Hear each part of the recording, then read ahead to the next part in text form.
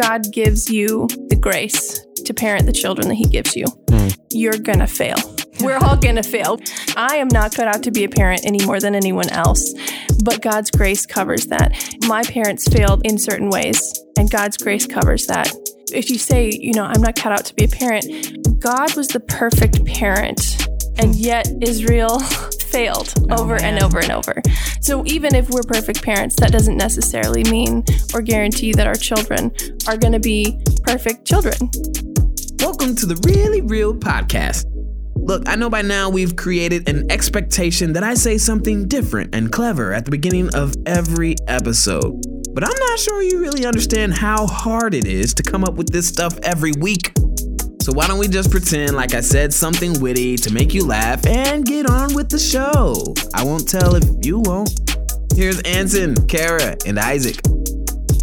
Hello, welcome to the Really Real Podcast. It's episode 79. Really Real is a show where three friends sit down for a drink and some refreshingly honest conversation about real life. Here's what we've got on tap for today's show. First up in Need a Refill, Isaac is talking about drawing. Yup. Ooh. I've seen some of your drawings. I've been doodling. They're cool. I love them. Thank you. Very cool. And so I'm definitely interested in hearing a little bit more about how you've gotten into this and what it does for you. The Multiverse of Madness. I'm in a Jesus juke, the Multiverse of Madness. Ooh. I'm ready. To say much more than that. Okay. But we'll have that conversation coming up and ready. a little bit later in the show. Kara is yelping the world today. She's got a review for us on glamping. Mm-hmm. Oh. You know it. Fancy camping. That's right. Is what glamping is, right? Yes. Glamorous camping. Glamorous Yes, camping. that is correct. Okay. And then on plus one today, we have a very special guest. Her name is Dri Bayer. If that last name sounds familiar at all, that's because that is also my last name. We're married. And so my wife is going to be joining us on the show today to talk about parenting. There's all of these statistics now that talk about how younger generations are having less and less kids. Mm-hmm. Being parents is less popular than it used to be. A lot of people delaying parenthood, not having kids until later in life. Yeah. We're not necessarily going to get into like the social part of it today, Right. but more just from her perspective as a mom. What is it like to be a parent? Why did you decide to become a parent? What are some of the successes and struggles that you've had? Obviously, I'm married to Dri, and so I know a little bit about her perspective on parenting. There is a bias. But both of you guys in particular come to this conversation without kids. Yeah. And so I think it might be kind of an interesting opportunity for you guys to be able to ask some questions of a parent as people who are coming from a very different life stage, I guess. Yeah. I have many questions. Many questions. All right. I'm really excited. We'll get to Kara's questions for Dri a little bit later in the show. First off, what is everybody drinking today? Isaac, let's start with you. I'm drinking hot cinnamon tea. And I think I've been drinking this all through the month. I think once it got below like 30 degrees one night recently, I was like, it's tea time. Brie got this hot cinnamon tea that I've talked about on the podcast before. Yeah. But there are people who like unwind with like a drink at night. And I do that sometimes too. But like, I just want a tea before I go to bed It's a now. good way to do that. Yeah. Yeah. I'm So like with a ya. decaf hot cinnamon tea has been very, very nice. Highly recommend. That's good tea. It's very good. I love it. I'm just doing the straight up H2O water today because let's be honest, it's Thanksgiving week. I'm about to put all kinds of crap in my system. So let's start it off at least. feel that. You're detoxing. Let's pre-detoxing. Pre-tox? Pre-tox. Pre-toxing. You're so good. pre-toxing. Yeah, that's That's my new thing. get ready, body. Here it comes. We go. So Pre-toxing sounds a little bit like you're actually like putting toxins in your body ahead of time before you put more in I later. can't smell her water bottle from here. That would be the other version of that. Yeah. Yep. Yeah, actually, I'm doing water too. Pretty sure I've talked about this on the show before, but like I really like water. I do too. What a geek. Like the lamest Come on. thing ever. I know. I do too. No, it's not. It's good for you. It is both good and lame. Yeah. It can But be it's two things. it's one of those like you got to take the win, right? I know so many people who are like, "Oh, I hate water, but I know I'm supposed to drink it," and they like have to force themselves to drink it. Yeah, That actually, that my bothers wife me, is that way. honestly. She doesn't really like drinking Like water that I much. cannot stop drinking water all day long. That's me. How did you get here evolutionary? Like, if your body doesn't like the thing, I know he needs the like, most. that's like a symptom The of source of rabies. life. Like, that's not good. You gotta start liking water, man. All right, well, at least I don't have rabies. I'm drinking water today. Same. Isaac, what are you listening to today? I'm listening to Indie Tribe Team. Dream back on the ground. I know they'll catch me when I fall. I love this song, if only because I love me a good collab, get the whole gang on a song. Team is basically the entirety of Indie Tribe. John Keith, No Big Deal, Mowgli the Iceberg, everyone jumping in on the song, trading verses. There's this concept of like having a cipher in hip hop where like you got different people jumping on the microphone. And this just reminds me of that. And I love what Indie Tribe and No Big Deal specifically are bringing to Christian rap and hip hop. It's that element of fun and community that I think can sometimes, there can be this pressure to be a little bit more stale or refined. KB is a great rapper, but he is like a John Piper level like theologian too at the same time. And like Indie Tribe is just like, let's make a song talking about basketball and stuff too. There you go. It's just nice. That's I love cool. They are really fun. Yeah. Like some of the funnest Christian hip hop, I feel like. Yeah. I'm listening to Curtis Hoppy, Rooftops. Straight to the rooftops. I really like this song. It's kind of just a good chill jam, but also the words. Yeah, pretty much every time I listen to them, they catch me. It's basically a song about acknowledging, hey, God, I may not know exactly how everything in the universe works, but you do. And that's a good thing. Your thoughts are not my thoughts. So maybe I should stop thinking as much as I do. This is a problem for me.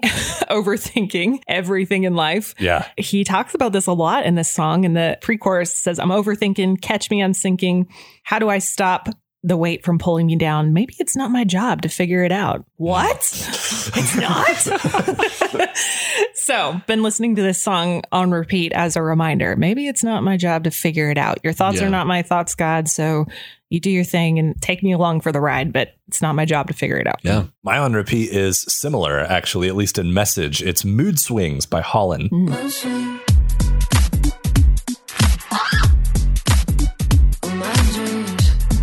Holland's really interesting. She came on the scene about 5 or 6 years ago, had a couple pretty big songs on Christian radio.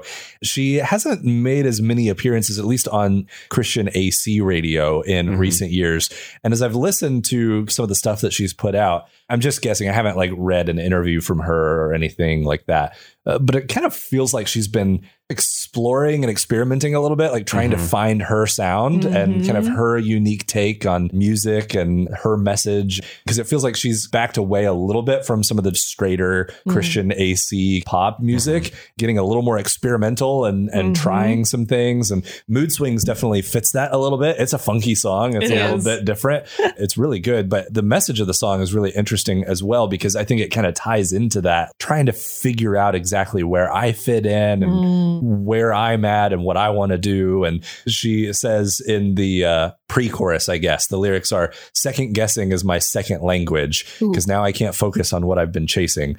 All of my expectations are just hallucinations. I guess my dreams are in a mood swing. I imagine some of that may be tied into her music career a little bit. There may be other things going on kind of in her personal life as well, but just try to figure out like, what is my sound? Where do I fit? What's the music that I want to make, as opposed to just making the music that people expect me to make, because this is the kind of song that I'm supposed to write in the kind of genre that I'm in. Right. And it feels like she's kind of resisted being pigeonholed into that cliche Christian female artist thing. Yeah. And she's kind of striking out and doing her own thing. And I really like that. Want more out of Real FM? Subscribe to Real FM Plus. Real FM Plus adds incredible value to the standard Real FM experience. With a low price of $9.99 per month, Real FM Plus adds the following features to the Real FM app. Daily affirmations from Kara. You are very close to becoming an influencer. A 24/7 live stream of Isaac's life. So I'm probably going to have to get up here soon to go find my charger. And introducing the monthly Real FM Loot Box, featuring new Real FM branded merchandise from Ansen every month. And that's why you're going to love the Real FM dumbbell set. Subscribe to Real FM Plus today, or tomorrow, or the next day if you forget about it, or just really, please, just think about it. Need a refill? What we wish life would pour us a little more of. Back in May, started posting some digital art.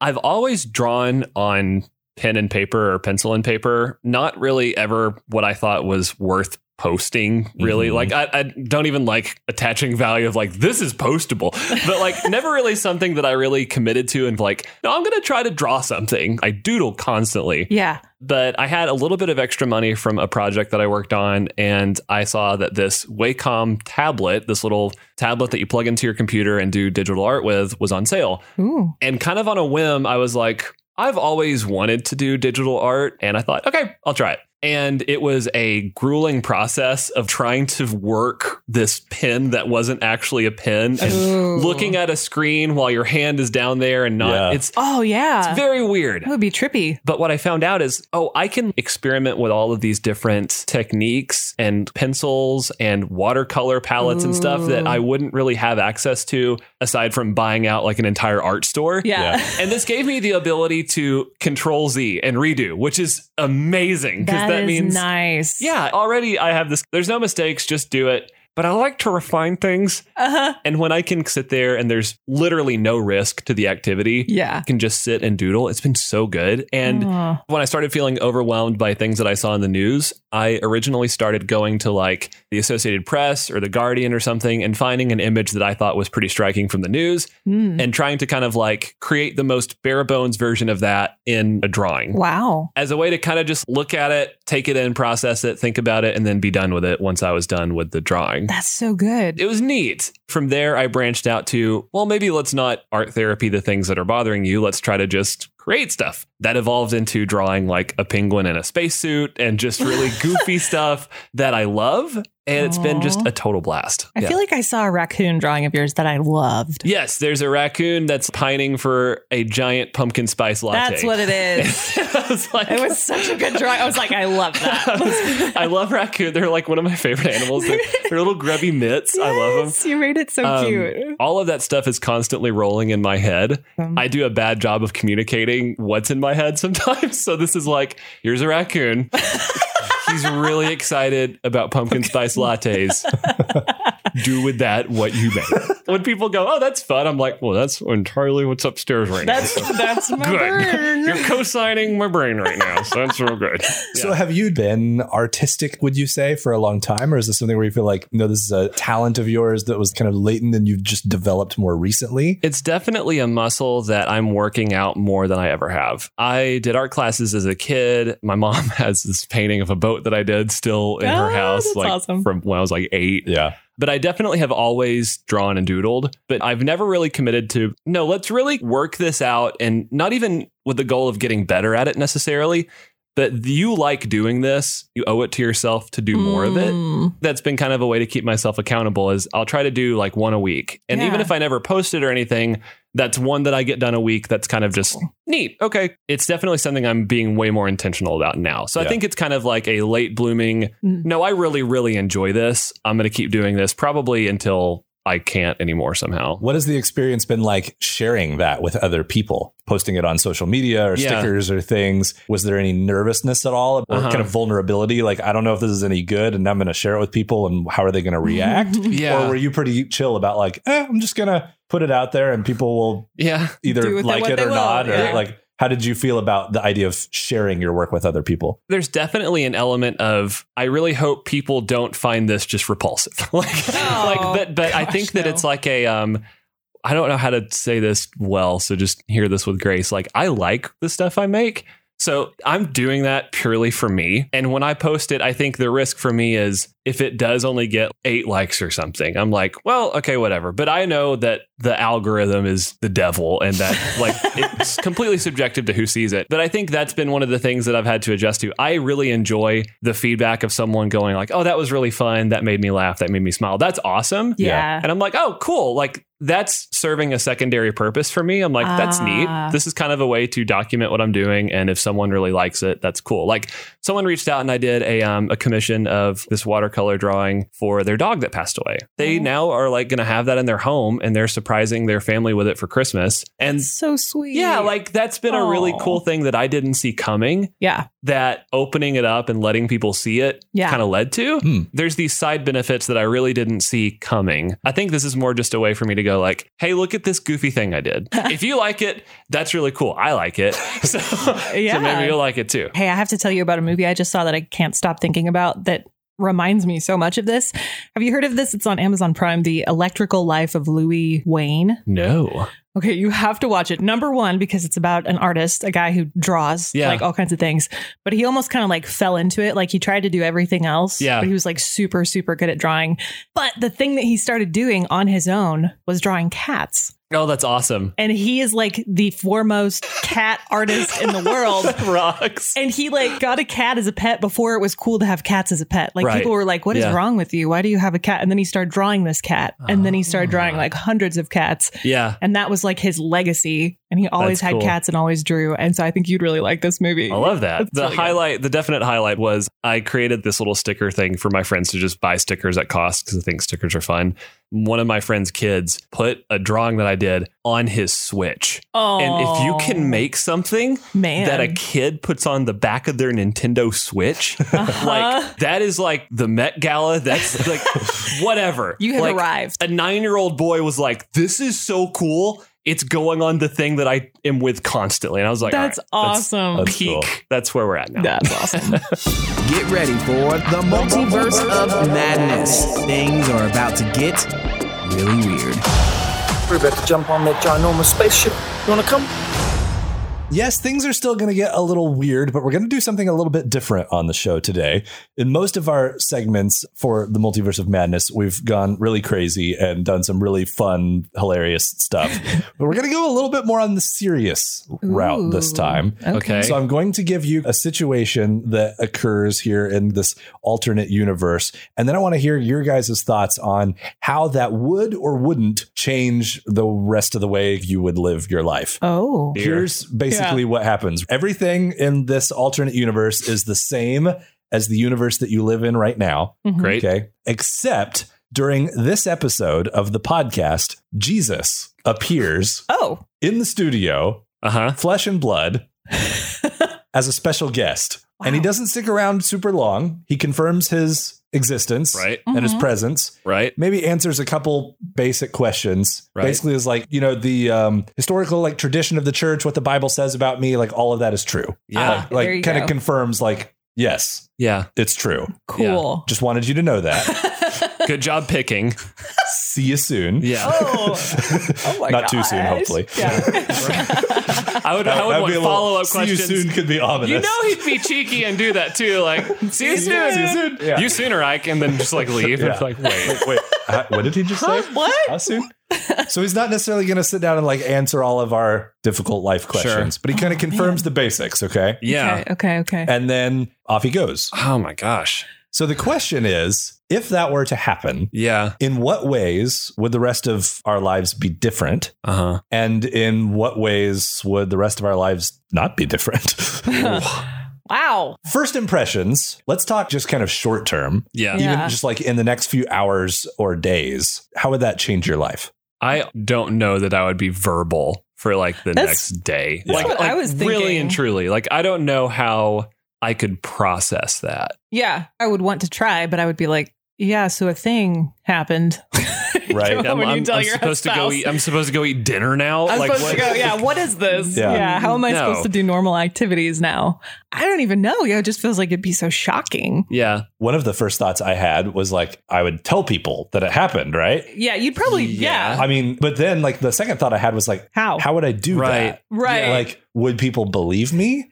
Like, would people think I'm insane? Right. That's a good question. Like, if someone else came and told you that, would you believe them? Yeah, probably not. That's a good point. Yeah. No, unequivocally, I would the kind of thing I could just like post on Facebook, right? Hey, Jesus appeared to me today. Right. Yeah. Like that wouldn't go over very well. So but I'd have to tell some people. Like I couldn't not tell people that this thing happened. You got to go tell your wife first, probably. Right. Be like, so I know you're going to think I'm crazy, but so you got to get that one down first, right? And try not to. So you're telling maybe some of your family or like closest friends, about this, and hoping they believe you. I guess hoping they don't send you on a grippy sock vacation, put you away somewhere. Yeah, I think I would definitely tell Bri. Man, I don't know, having it 100% confirmed and almost having an element of my faith both affirmed and sort of taken away at the same time.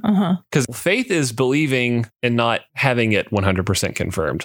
So now how do I have that it's been unequivocally, without question, proven to me. Like, I'm boggling my mind on trying to figure out how I'd walk my spiritual life out after that. That's a good question. But like, my question is, would you, in your brain, maybe this is just me, maybe I'm a weakling, but do you not feel like you would still have doubts? Was that really Jesus? How do I know that was Jesus? Yeah. Was that 100? Start second guessing the experience. Right. Like, I feel like I would start second guessing it and then be like, well, was that, I don't know. Was that really Jesus? Yeah. Yeah. That's an interesting thing. I could totally see that. Even, with the diffusion of time, we can rationalize anything. It's true. And we can really change our memories. Too. Yeah. Yeah. So did that really happen? Was it really what I thought it was? Right. Well, and you think about in the Bible all the time, these guys are walking with Jesus, and you think of Thomas, and like, who among us have always been like, Thomas, you baboon? Like, he's right there.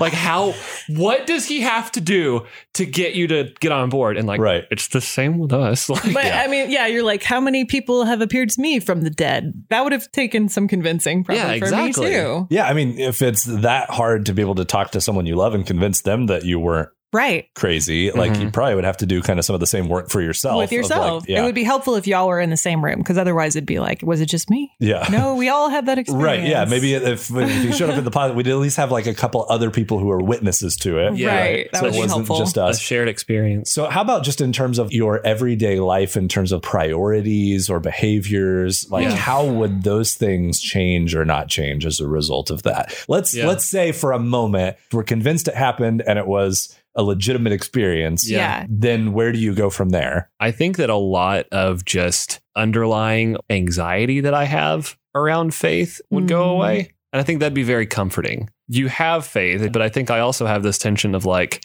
man, I could be so wrong too. Like, I mean, like, I have to push back against my own doubts.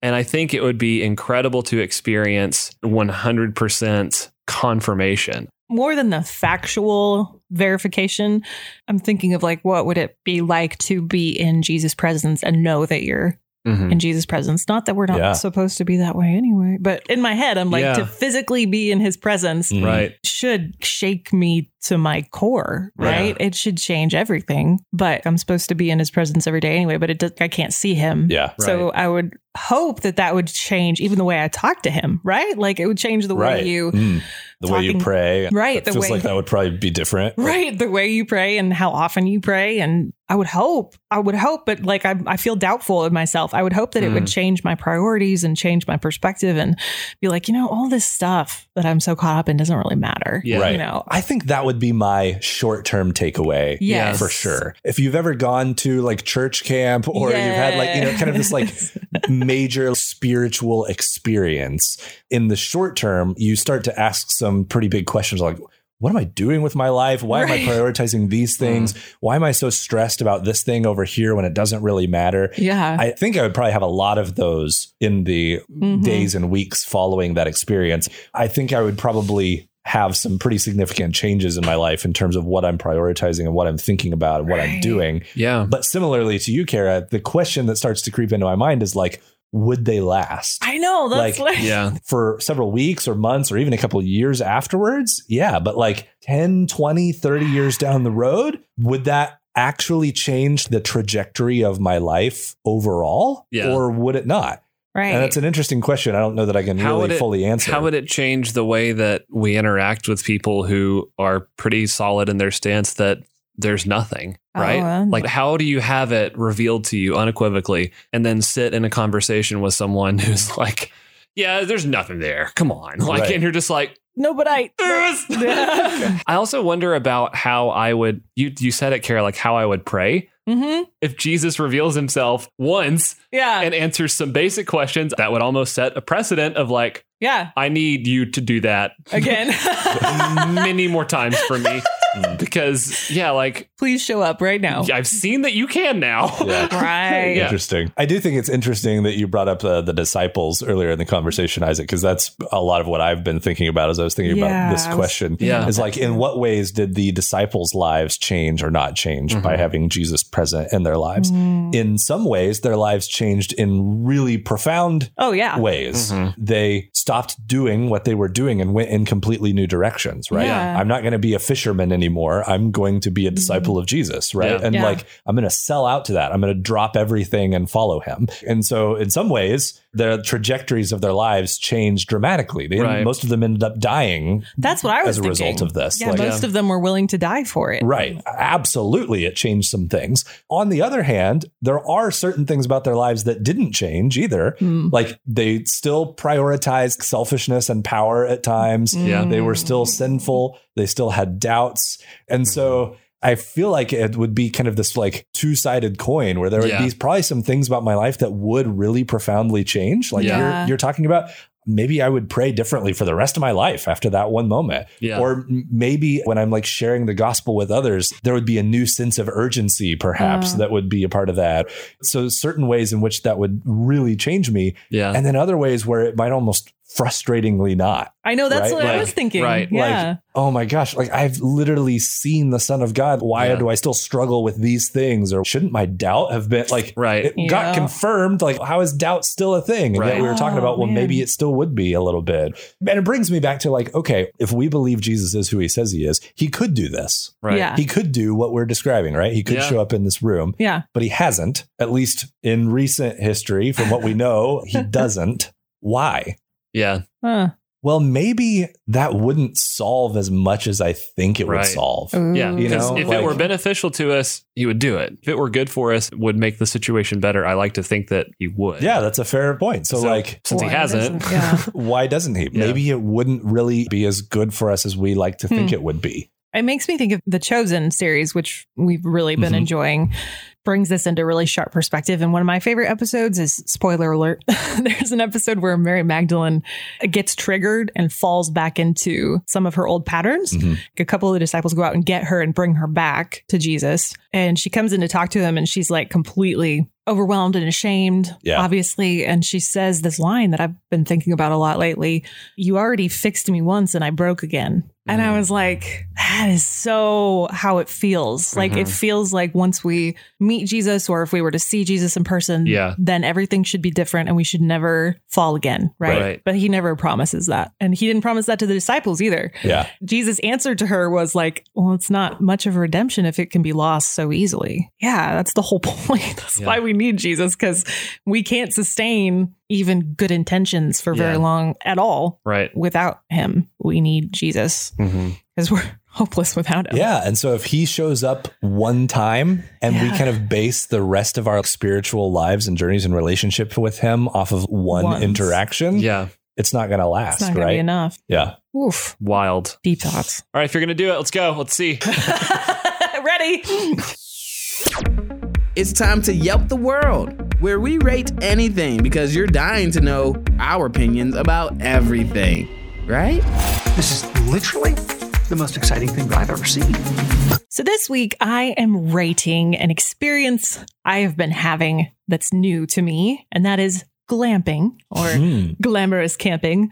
Throwback here to Tom Haverford from Parks and Rec. Do you guys remember the glamping episode? It's so good. I love it. We're not quite to that extent yet, but I mean, we're close because we're not in like a tent, but we don't have the ice cream maker. But my husband and I bought a camper. Nice. And that's a fancy camper. Nice. It's very nice. We had been talking about it ever since we got married. And it was one of those things we just always kind of talked about. And then one week it just kind of came to the front of the conversation and we found some good deals and we started like talking about it more seriously. And I was like, oh, wait, we're actually seriously thinking about this.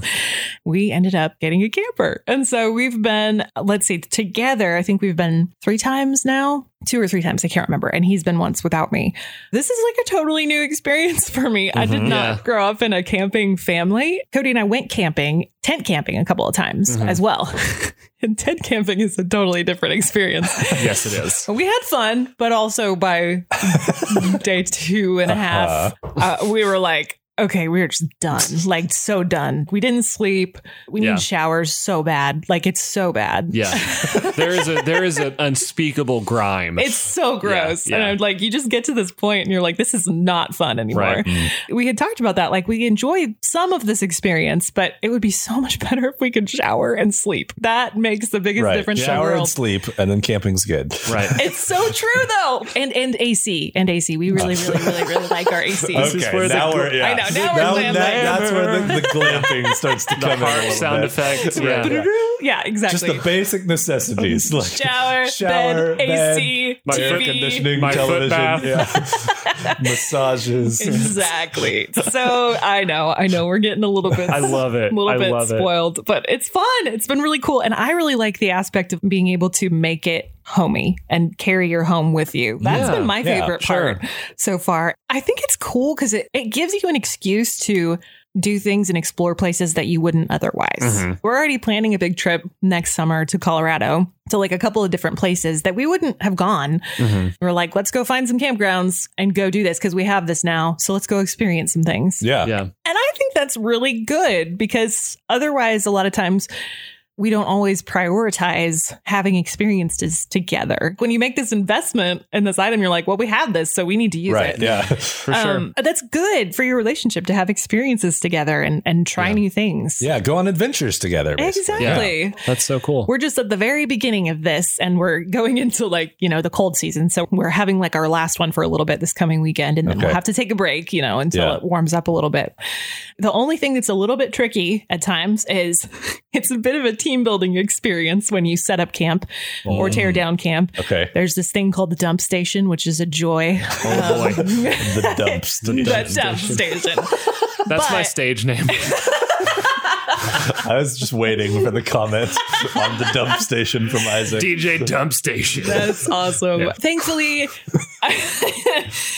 Cody's really good at setting up systems. He figured out from the very beginning, here's the best way to do this. Yeah. I have everything in totes. Here's your gloves. Here's where you stand. Here's where I stand. Everything is all figured out. We've become a good team. We're getting better at that. Like, I can put the jacks down now. Was there an initial error with the dump station? No, actually not yet. Okay, good. There was his first experience with the dump station. I think there was just a really long line. I wasn't with him that first time. He was with a friend, but there was just a really long line. And he was like, dude, people are taking forever.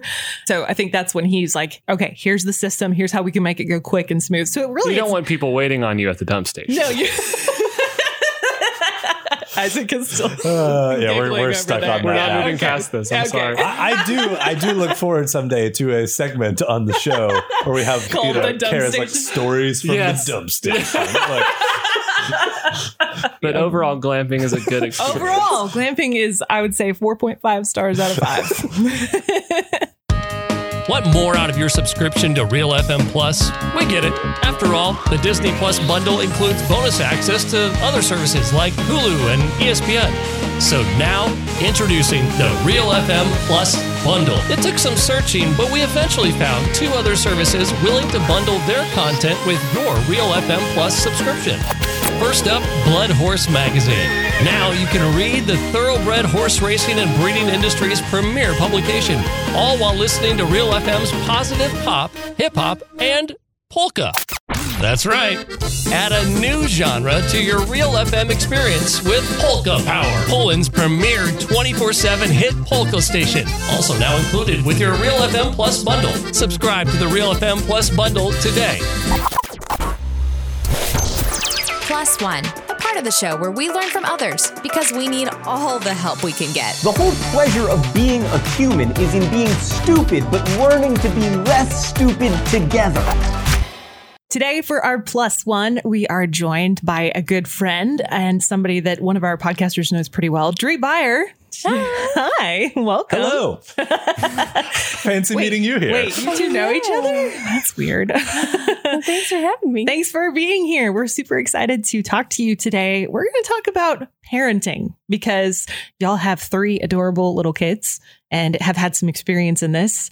And I have questions. I'll just leave it at that. I may have answers. Okay, good. I started writing these questions yesterday and literally immediately buzzed out 4 or 5. I was like, turns out I have a lot of questions about this. Great. So this should be really fun, but I'm really excited to have you here. So let's just start with, tell us a little bit about your kids and your family, ages and names and all of that fun stuff. Yeah. So we have Avi. She's in 4th grade. She's typical oldest, always in charge. And yes. Arwen is 6 and she's in 1st grade. She's typical middle, the life of the party, having a lot of fun. Aww. And then we have Axel and he is 2. He is all boy, just rambunctious and ornery, and it's great. We love him. So sweet. He is adorable. When you guys got married pretty young. Yes. In your senior year of college or right before? It was between our sophomore and junior year. Oh, wow. So we had even 2 earlier. years in college. Wow. Well, I did.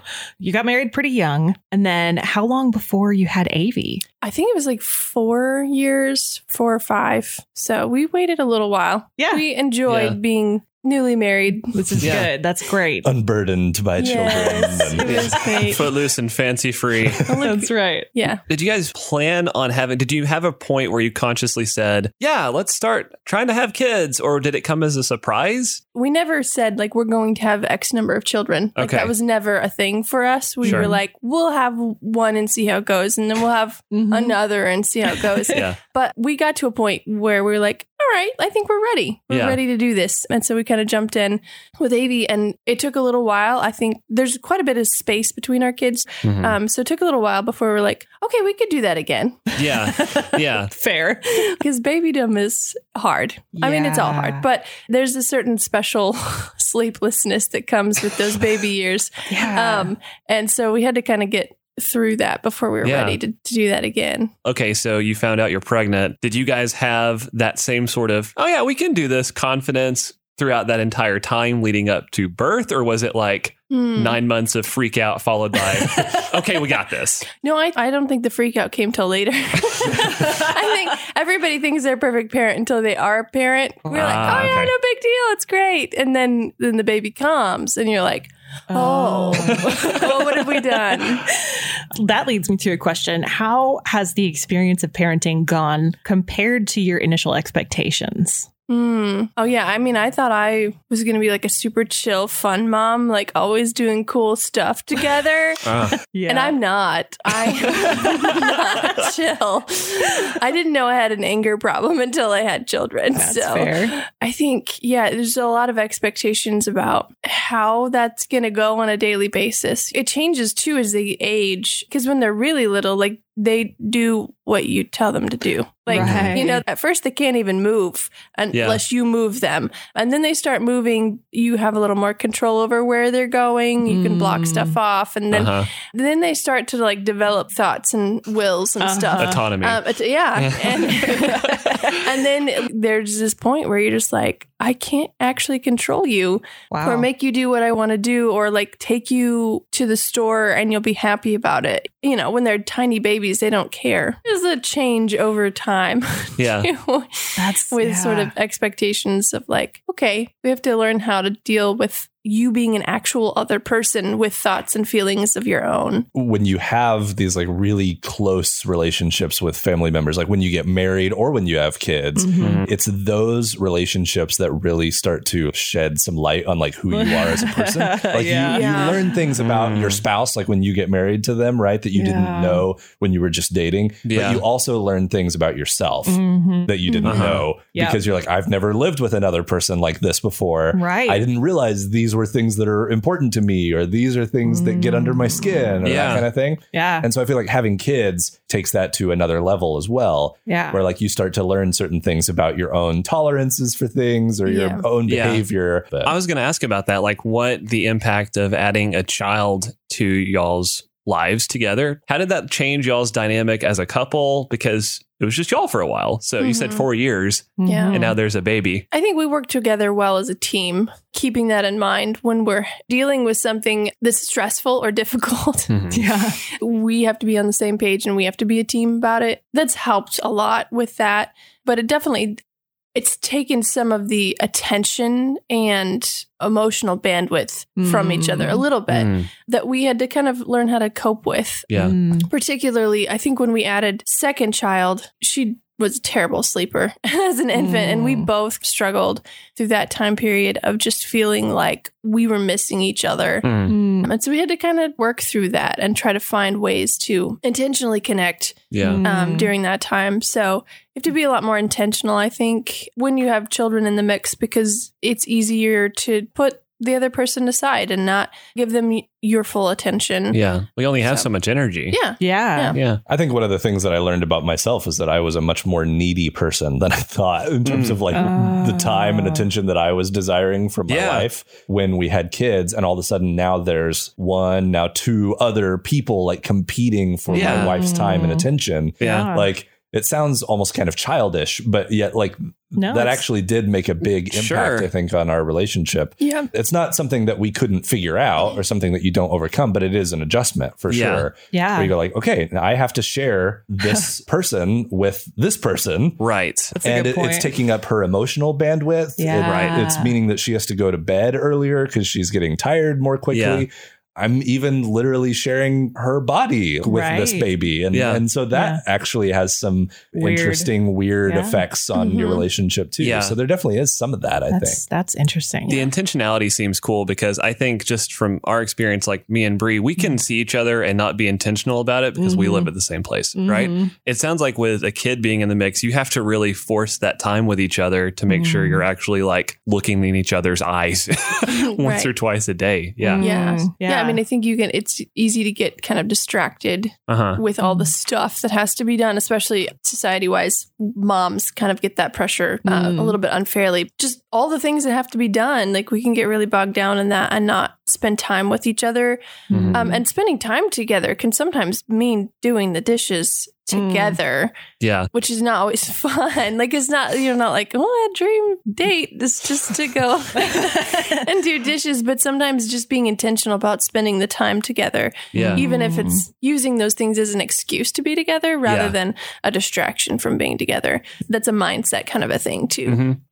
Dri, question for you. You just mentioned a minute ago the pressure that maybe is sometimes unfairly put on moms specifically. And I was curious to ask you, what's been the hardest thing about being a mom specifically? Maybe this is kind of a leading question, but do you ever struggle to feel like you're allowed to have your own dreams and desires outside of your kids?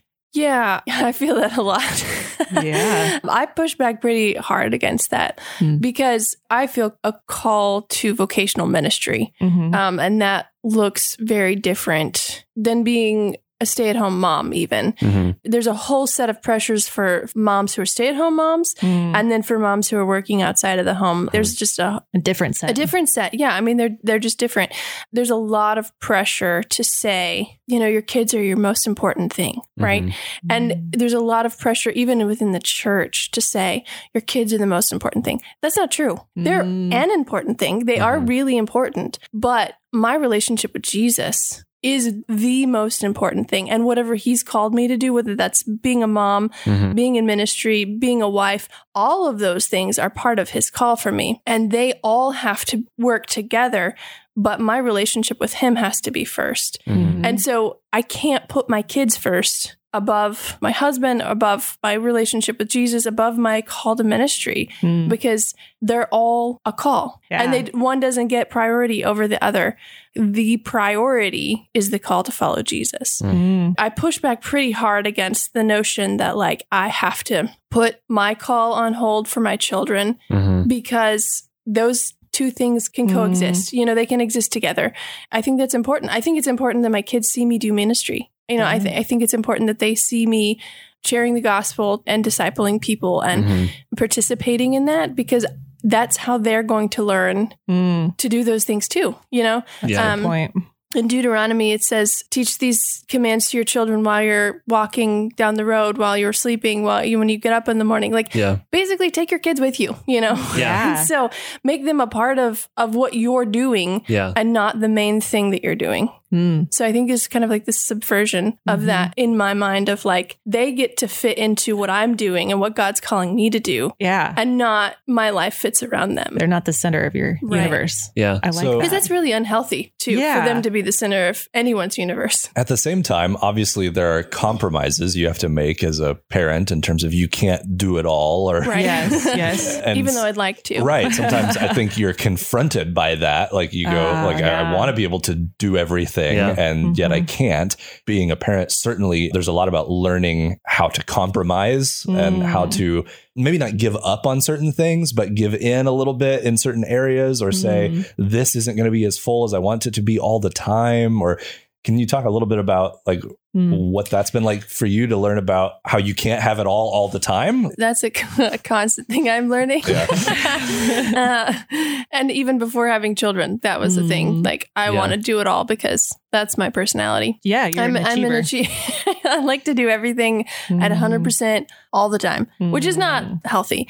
But I think there is also sort of understanding, Ansen, you said earlier, that children are kind of a mirror to our own imperfections. And I think one of the things I learned about myself is just how selfish that I am, letting go of some of those things that I'm being selfish about, and really parsing out, okay, what is the thing that God has called me to do versus what's the thing that I want to do selfishly? And like having to figure out which things are the most important things here and what things can I let go of. Sometimes what you let go of is the dishes, and sometimes it's good. And sometimes it's okay to tell your kids, like, I'm not going to play with you right now because the dishes have to be done. And I think those things change on a daily basis, which back to intentionality, it takes a lot of intentionality to decide what things are going to be most important today. Yeah. What things have to happen. When is it okay for kids to learn they've got to take a back seat for just a minute because they aren't the center of the universe?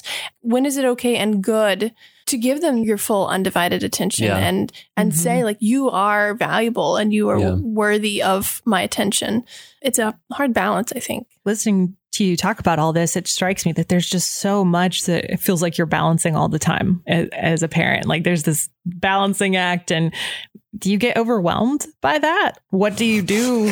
Yeah, absolutely. That's fair. Like, I'm just listening to you, I feel overwhelmed on your behalf. And so what do you do with that when you get overwhelmed? I think sometimes it's helpful to have some hard and fast rules, not about everything, but sometimes there can be some things that you say, like, we're not going to have our phones out from dinner time until bedtime for the kids, you know, and that time is family time and we're going to spend that together. That's good. Once you've kind of figured out like where the balance should be with a certain thing, then you can kind of like make a rule about that, and it makes it easier so you don't have to think about it every time that you come to it. But also being willing to reassess when there needs to be a reassessment.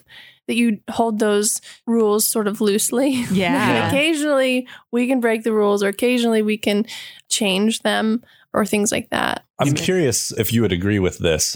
I remember what it was like being, maybe I don't really. I kind of remember what it was like before we had kids. And I look back on that time now as a dad of 3 kids and going like, man, I had so much free time back then, had so much less responsibility. Yeah. I didn't know how good I had it, kind of a thing. Like, but it's been my experience that whether you're single or married, or married with 1 kid, or 2 or 3, or I imagine it's probably the same if you have 7, the amount of free time that you have or the amount of responsibilities that you have just adjusts kind of naturally to fit your current life stage. You know? And so like, yes, I can look back on when I didn't have any kids, or even when I was single now, and I can go, man, I would have so much more time to do whatever I wanted to do, which is objectively true.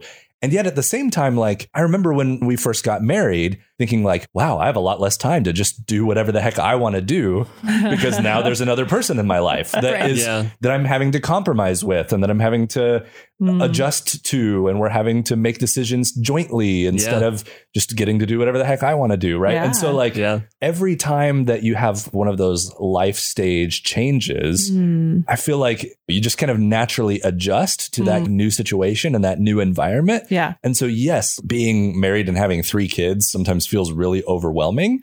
And yet also, it doesn't necessarily feel that much more overwhelming than having 2, though, or having 1, or first getting married. Anytime you have one of those, it feels kind of overwhelming. It's overwhelming at first. I think so. I actually have a mom friend who has 7. Oh, wow. She says the same thing. I was more overwhelmed with 3 children than 7. Wow. Because she was adjusting at 3 children to what it was like to have more children than parents. And once they adjusted and they had more, like now they're just in a rhythm and they're like, it's cool. It's great. You know, and the older children, as they get older, they can kind of take on some more of the responsibilities and help around the house and that kind of stuff. But Yeah, I mean, she says it all the time. Like, you are always at your max, whether you have 2 children or 3 or 7 or 0. Like, or 0. That's a or very 0. good like, perspective. You're always going to be at your max. You're always going to feel like the space and time gets filled just naturally, you know? Yeah. And if anything, though, like, I think that could be an encouragement to people who are thinking about being parents who don't have kids yet. Yeah. Because I do remember thinking about that and going like, are we going to be able to handle it? Yes. That's a fair question. Yeah. And I think the answer is, yeah, you can, because eventually you just kind of figure it out. I don't mean that in a dismissive way of like, it's not hard or it's not like it is, but also, you learn. Give yourself more credit. Yeah. You can do it. You figure it out and life goes on and, you know, everybody's stressed. Everybody's full. Everybody's busy. That's a good point. You know, having kids or not having kids, it changes some of the stressors or it changes some of the dynamics. But it's not like something where like not having kids magically makes your life easy. Like or you have no like stress that. now. Right. Yeah. We're kid free for the next couple of days. And there are other things that are filling the time, you know, like it's just, it's amazing just how what that happens. Yeah, it does. So that takes me to the next point that I want to ask you, that this is one of the biggest questions I had. There's been a lot of studies done recently, like fewer people our age in this room, but fewer millennials are actually choosing to have kids.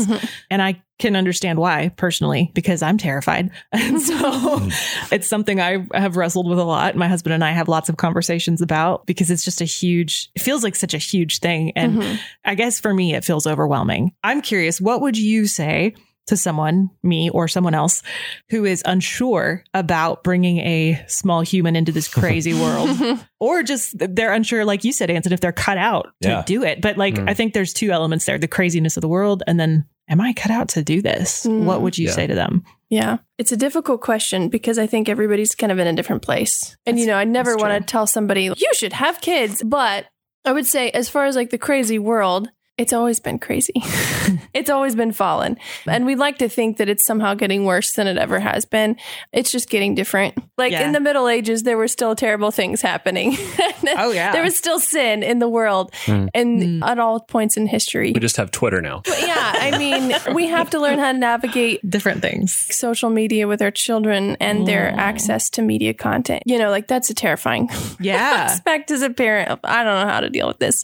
Is that a concern? Sure, but it's not going to get better, and it's not really worse than it ever has been. Right. There's always been something. There's always something. Right. Yeah. Some kids were born in the middle of a war, you know, so. Yeah, I think about my grandparents having kids in World War II, like right after that. Yeah. Like, whoa, that was scary. Yeah. They were brave. Yeah, for sure. And as far as like whether or not you're cut out, first of all, God gives you the ability to parent the children that he gives you. He gives you the grace to do so. You're going to fail. We're all going to fail. I am not cut out to be a parent any more than anyone else, but God's grace covers that. You know, my parents failed in certain ways, and God's grace covers that. If you say, you know, I'm not cut out to be a parent, there will be difficult times. There will be things that you're like, I have no idea how to handle this. You know, you may or may not come up with those answers. Well, one thing that someone said to me that really stuck with me is that God was the perfect parent, and yet Israel failed over and over and over. So even if we're perfect parents, that doesn't necessarily mean or guarantee that our children are going to be perfect children. Yeah. Because we're people. We're sinners. That's hard to cope with. Like, do you have a hard time coping with that sometimes? Like letting go of the expectation that like, if I am a perfect parent, then my children will turn out perfectly. Yeah. That's hard to let go of, isn't it? For sure. For sure. It would be hard for me to let go of. And there are certain things that we're struggling with. Lying at the moment in our household, being truthful or being like sneaky and hiding things. And it's really frustrating. As a parent, I want to be like, why don't you get this? Why don't you understand that this is wrong and you're not supposed to do this? And I read in a parenting book one time, this mom was complaining about a similar kind of thing. And her husband said, at what point did you stop sinning? Oh, ouch. And she was like, well, there's that. Okay, good point. You know, so, so thanks for that. You know, we can't expect our children to stop sinning either. but we can have grace for them and help them as they're trying to navigate these things. I think, just being present with them and being real with them about how all this works, how you feel about things, how you struggle with things, that can be really helpful to them. Don't cover it up and pretend like you've got it all figured out for them, because that does not help them either. Letting go of that perfection, it's a lifelong struggle. Letting go of it for myself is difficult too. Right. Yeah. So then you add these little people that are attached to you and your responsibility, and it's like that much more difficult. Right. I don't know if you remember this, but we were talking with a couple friends of ours. I think this was after we had AV. So we had one child at the time. They have a child now, but they didn't at the time. Yes. We sat down at a coffee shop with them and we were having a conversation. And at one point in the conversation, one of our friends just kind of looked me in the eye and was like, why did you decide that you wanted to be a parent? And I remember sitting there and trying to think what the answer to that question was. And I honestly couldn't come up with a good answer.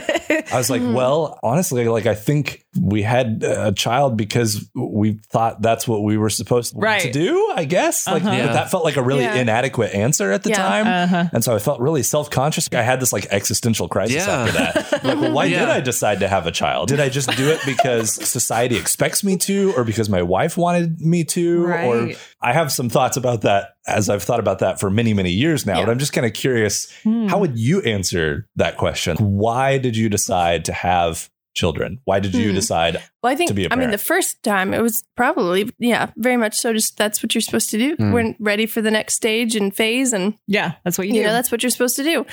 After that, why did we have multiple children? That's a better question. That's fair. He's like, we've experienced it once, and now what do we do? I think the point where we got to was parenthood is actually very sanctifying. It helps in that process of learning to be more like Jesus, because they need you to teach them literally everything. And also they teach you who you are. And they show you all of those flaws, all the places where you're impatient, all the places where your preference takes priority over their personhood. And they show you those things because they really put the pressure on them. It's like the refiner's fire a little bit, taking the gold and burning off the dross. You have to have some hard things to be able to do that. And not that you can't be sanctified without children, or that you can't go through hard things that are burning off the dross without children. But I think that it definitely aids in that. There's also an element of fun. We like our kids. Most of the time. There are parents that really don't like fun. their kids. That is a real thing. There are times where I'm like, I love you, but right now I don't like you. But for the most part, and in really that way, it's not all that different from any other relationship. For sure. There are times where I feel that way about it. But I think he's editing this podcast. He's going to take that out. I do think, though, when you say that parenthood is sanctifying, that's the answer that I've arrived at as well. I'm not sure I still could answer why did I decide to become a parent adequately, but I can answer why God made me a parent. And that's because I needed to be one.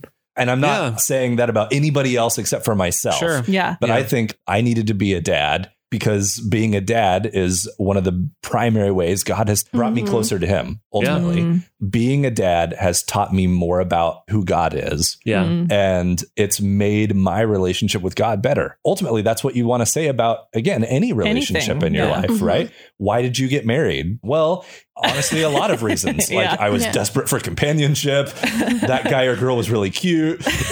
There's lots of reasons why we can say, I just didn't want to be alone. By myself. Right. Whatever.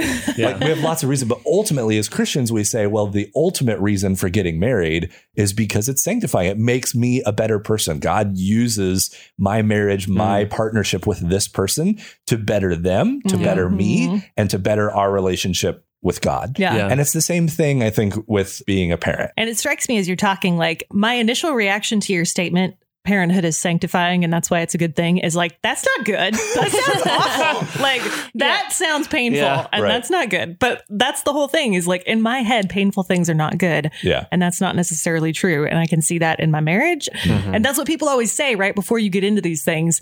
It's really good and really hard. Right. Yeah. And why is hard good? I can't really explain it to you, but I can tell you that we've made each other better people. But also it's been hard, but also good. And it's funny because you get back to this point where you start thinking about it. You go like, everything that's ever been good has been hard. That's true. Things that are good become better with difficulty, you know, like with trial and tribute. And like, that's one of the key, like, weird paradoxes of life is that suffering is good for us. And right. We could get all off onto that. I know, but like, it's a whole thing. But I do think parenting ties into that. So I like think so. not only having to give up some of my own selfishness and my own selfish desires for my kids, but then also just suffering with my kids through things, you know, and like one of my kids comes home from school and had a bad day and is struggling and I get to like sit down and hug them and tell them it's going to be all right. Like, I mean, those are some of the sweetest moments that I've had in my entire life. You know, what I'm hearing is that y'all have a really good perspective on it. Yeah. Like you have a good outlook on parenting. I think maybe something to consider is how you have your perspective going into it and what to expect. Because y'all are saying the hard is good and suffering is good. That's not like a normal, like, that's not what most people like Kara and I would sit there and go like, what? Yeah, because I'm hearing like no sleep and I'm That's like. what me too. Isaac and I are like. Maybe not. No, but I think. It's not my favorite part of it. Yeah. I think y'all bring a very valuable perspective to it. Like you recognize it's hard. Ultimately, you would say like, I would recommend being a dad because it makes my life better. Right. But when I say better, what do I mean by that? Easier. Right. I don't mean easier. Right. If anything, it probably does make it harder, but also still better. Still better. Right. And again, I think about it in relation to like getting married as well. Like sometimes I think we get that idea in our heads going into that relationship of like, I want to do this because it's going to make my life easier. Like, and no, it's not really the case. Better? Absolutely. Easier? Those aren't the same thing. But they're not the same But thing. we think they are in our heads. We choose to go into an endeavor often as we evaluate, like, how much pain is that going to cause me? Like, should I go forward or not? And I think I can safely speak for Dri when I say that we both every single day have that tension of, I wish this was easier. Like, sure. Yeah. There is a tension between good and hard. Now it is time for fill in the blank. Instead of drawing a blank here at the end of the podcast, we're going to fill one in. Our fill in the blank for today. One thing that I learned in our conversation today about parenting is... For me, I think it's entirely about perspective. We could all benefit from that, whether we're parents or not. But I think parents especially, it was really refreshing and cool to see two parents talking about their kids and talking about the experience with what I think is such good perspective on both how hard it is and also how rewarding it is. For me, it was just the reaffirmation that hard and good are not mutually exclusive. In fact, they often go together. As much as I don't like that, like there is something beautiful about it and redemptive. Honestly, it was really fun to listen to my wife speak about parenting because it's one of the greatest adventures that the two of us get to go on together, you know? And so to listen to my partner be able to kind of like share her experiences in that is really joy giving to me because it's a really joyful and fun experience to do that with her. That's cool. All right, it's time to go to batting practice. Look out. Thanks for listening to the Really Real Podcast. We totally give you permission to share this episode with that one person in your life that really needs to take it to heart because I'm sure they needed it more than you. Right? Get more content or air your grievances in the Real FM Facebook group at real.fm/insiders. Tune in next time to hear Ansen, Kara, and Isaac say... The capuchin monkey and my brain was just like, no, we're not. We're staying right there. We're not going past there.